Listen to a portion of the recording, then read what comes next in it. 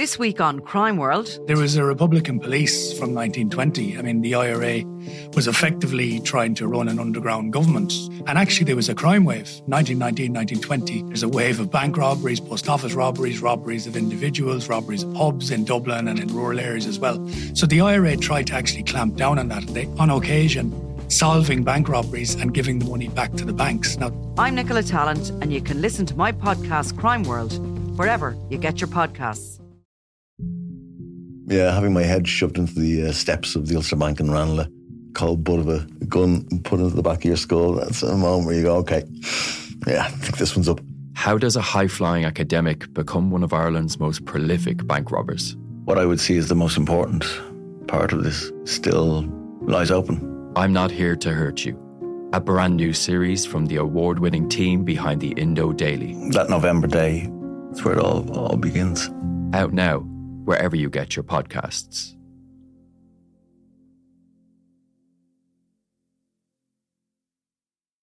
Welcome to the Left Wing Podcast in association with Aldi. Spend €30 in store for a chance to win €50,000 for your primary school. More chances, more prizes, more reason to enter.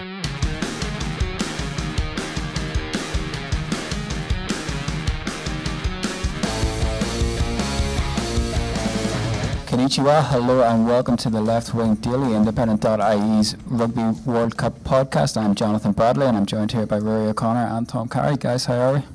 Very well. Good, thanks, Jonathan. Yeah, we are very, very close to the big game. We've been speaking about it all week. We're here in Tokyo, just out of Johnny Sexton's captain's run. We had a bit of a nervous wait there for him to appear. It was all getting a bit Cardiff 2015, but he's ready and raring to go. Guys, he spoke very confidently. What do we think of what he had to say? Thought he was very. I mean, it's the second time he's been up this week, but there's something about Johnny Sexton where you just don't really mind hearing from him repeatedly because he always brings something fresh. He always has a little dig at us, but you know that's fine. He's entitled to his opinion. I thought he's confident. You could see like he's won so much in his career. He's been in these big games. He relishes them. You know, he wouldn't be the player he was. He wouldn't have won those Heineken Cups, that final where he dragged Leinster back from the brink. That all feeds into the character that he is. And yeah, like he's in. Why wouldn't he be in confident form? He feels on top of his game. He's been really good at this World Cup. He seems like his any body issues have kind of worked themselves out, and you know he's probably one of the main reasons that there's a growing creep of confidence over the course of the week after a reasonably uninspiring pool campaign. Yeah, absolutely. Because I mean, you look at really those 50 minutes against Scotland, the half against Russia, the 50 minutes or so that he played against Samoa.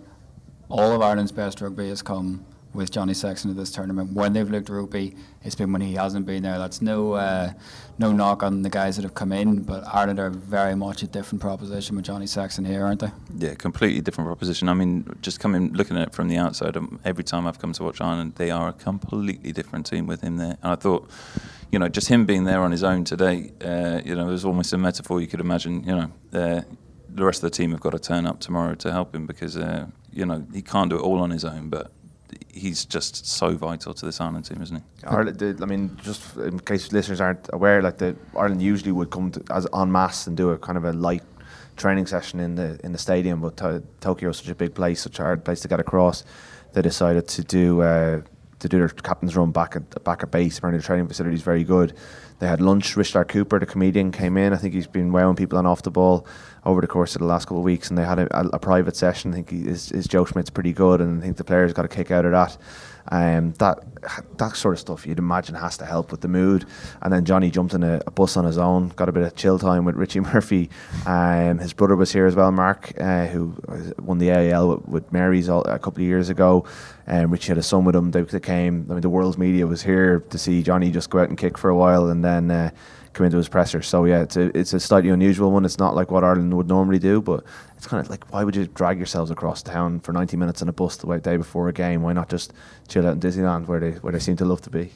Yeah, although I asked the question about whether Joey and Connor should be turning up as well, and I do wonder, you know, if they come on tomorrow and kick poorly, you know, whether there'll be questions asked about whether they ought to have come and familiarise themselves with the stadium. Yeah, Joey played here 2 years ago, but I mean that's a long time ago now, and Connor could be called upon, because if Johnny feels something in his leg, he generally just passes it on because they have confidence in Conor Murray. So yeah, that is a valid concern, but I suppose the fear of them cramping up maybe is what. And Sexton just didn't want to break with his kind of routine, and they had to fulfil a press conference obligation. Although the All Blacks didn't, they did theirs in town. They didn't do it here today. So they seem to be just talked the whole day about mullets and moustaches, which is an unusual one. But yeah, we were at the All Blacks earlier, and bar the much discussion of Keith Hughes' mullet, there wasn't really a heck of a lot out of it. I didn't think. I suppose. Sam Whitelock was up. There was a bit of talk about the inexperience of their backline. We've seen, obviously, Bridge and Reece preferred. You've got guys like Ben Smith, not even in the 23. But, Johnny was asked about it there as well, and kind of laughed at the idea that this is a callow backline, and there is that sort of spine of Crusaders. We've seen what they've done in Super Rugby the last couple of seasons under Scott Robertson. So, while I do think this is certainly not a team with the level of names and recognition worldwide that you would have seen, I would go along with what Sexton's been saying, that I don't think they're looking at this as an area to exploit, perhaps. But again, probably the theme of the All Blacks press conference was very much what we've seen all week, that sort of damning with faint praise, that they're good at what they do, with the implication being that there's a lot of stuff that they don't do. Even, James Ryan was mentioned as somebody in that bracket by Sam Whitelock as good at what he does. I don't know whether you thought it was a strange answer.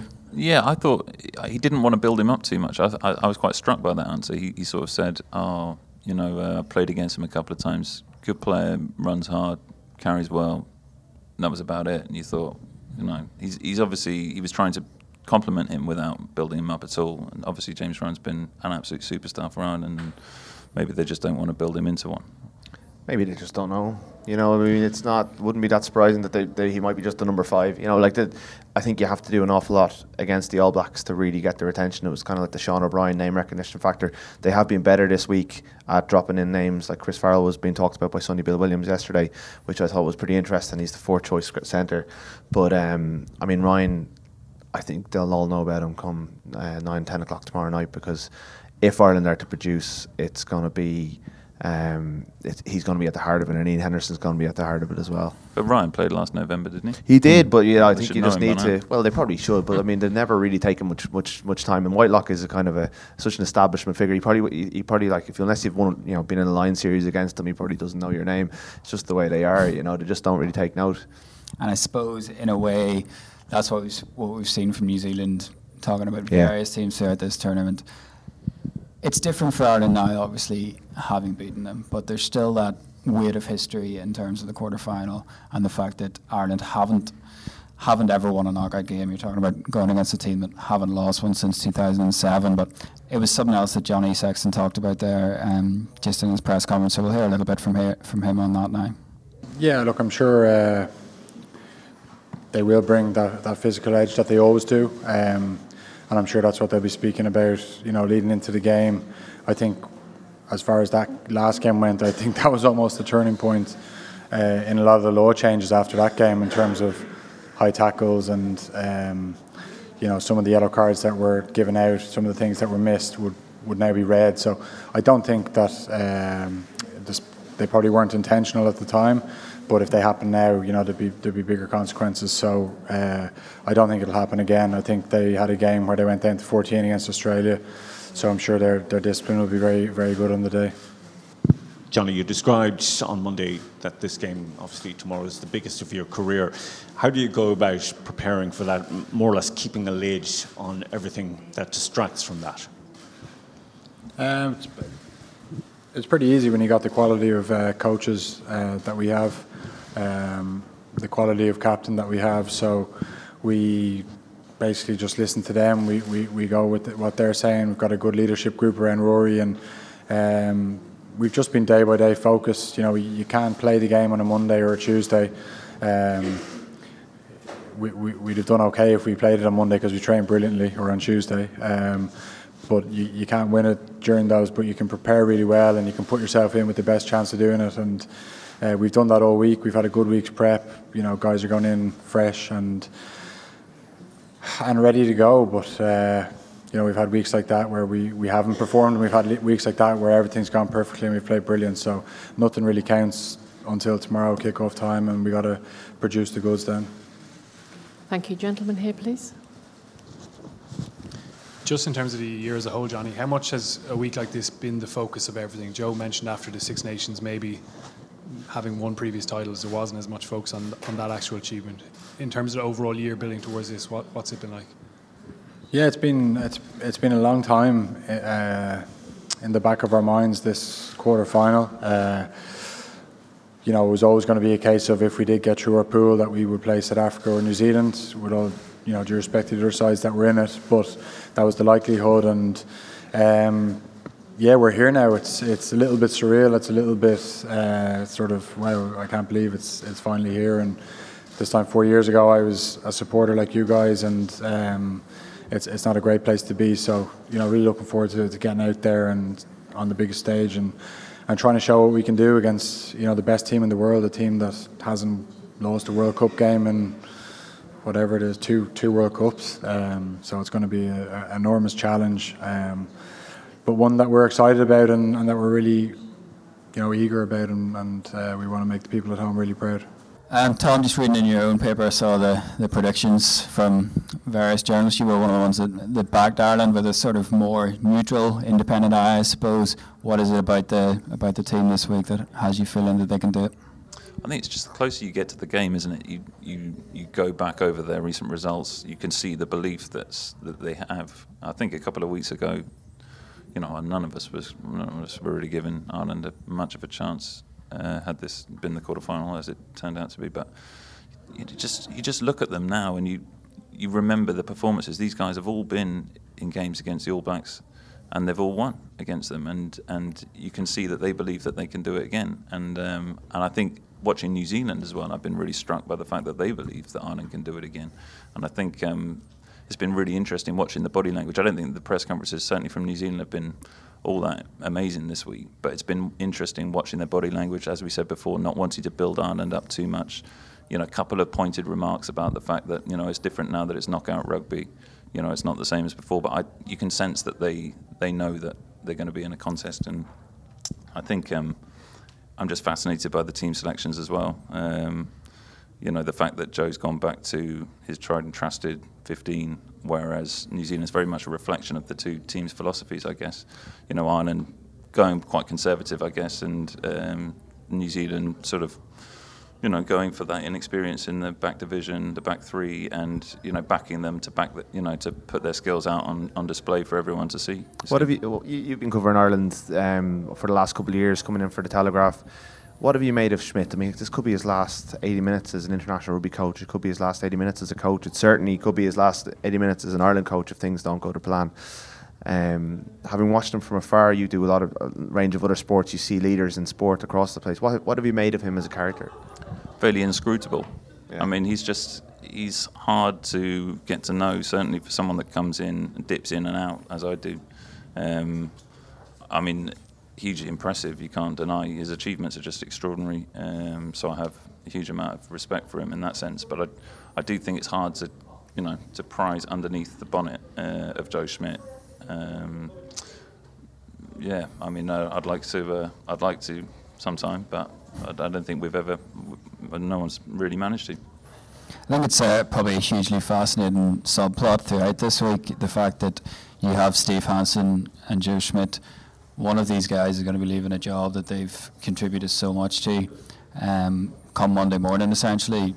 Same position with Rory Best, and obviously there's various All Blacks, Kieran Reid among them, who, once they lose one more game, that's the end of their storied Test careers. And one of the, I suppose, aspects that's been striking from press conferences this week as well is the fact that nobody wants to talk about it. Quite obviously, nobody wants to address the fact that this could be the last game, and I suppose that's the way you have to think. But Rory, when you're looking at, I suppose, having been there start to finish with Joe Schmidt, how much of his legacy is going to be defined by the 80 minutes on Saturday? I think it's defined by the performance. It'll just be a very flat end if Ireland go out, don't perform and get beaten well by New Zealand. And they're a team that if you just get it wrong in any way, even if you get it, like one of the key messages Joe Schmidt's been getting out into the media this week is that we could play as well as we could and we could still lose this match. And that has been his kind of warning to all of us, that if Ireland get everything right, it still might not be enough because the All Blacks are that good. But if they get it wrong, and if the kind of 2019 trend continues, and you just kind of wonder about the potential that was there a year ago and the excitement and everything around this team when they did go out and beat the All Blacks in such style. I mean, they should have won by more than 7 points that day. They should never have been hanging on at the end. They were so dominant in the collision. That's gone, and that's kind of the stuff that I think led to a lot of fears that this could just end up as another quarter-final exit, because ultimately this is the best Ireland coach of all time by his record, and he almost deserves to exit as the best Ireland coach of all time, not just as another coach who's gone out at a quarter-final stage. And 4 years ago, they lost the five players in the week of the game, or a little bit before, with Jared Payne. They had an excuse. The only excuse they have this time is the calibre of opposition they have. And like, no one, I don't think, will, like, they're 12 points outsiders to win this match. If they come in, if they have this in a situation where they're in the mix in the last 10 minutes, I don't think it's going to affect his legacy. But if it's over at half time, then it'll all have felt like an awful lot of work in vain, and it will be very disappointing, a very damn squib exit. So it's all to do with the performance, and if he produces the win, it will just cement his place at the top of the tree. As like, his record will stand alone no matter what. It's better than anyone else's. He's delivered a Grand Slam and 2 other Six Nations titles, his winning record, all the firsts that we've already mentioned before in the podcast. I mean, he will exit having enhanced Irish rugby. But if they go out at the same stage as everyone else, this team will just be another Irish team, and that's a bit unfortunate. Well, I think, having spoken about it all week, we can safely say that by the next time we're doing a podcast, Irish rugby is going to be a very, very different place, one way or the other. So we'll leave it there, and hopefully you'll hear from us building up to the semi-final next week. Cheers, lads. Cheers. The Left Wing Podcast in association with Aldi. Spend €30 in store for a chance to win €50,000 for your primary school.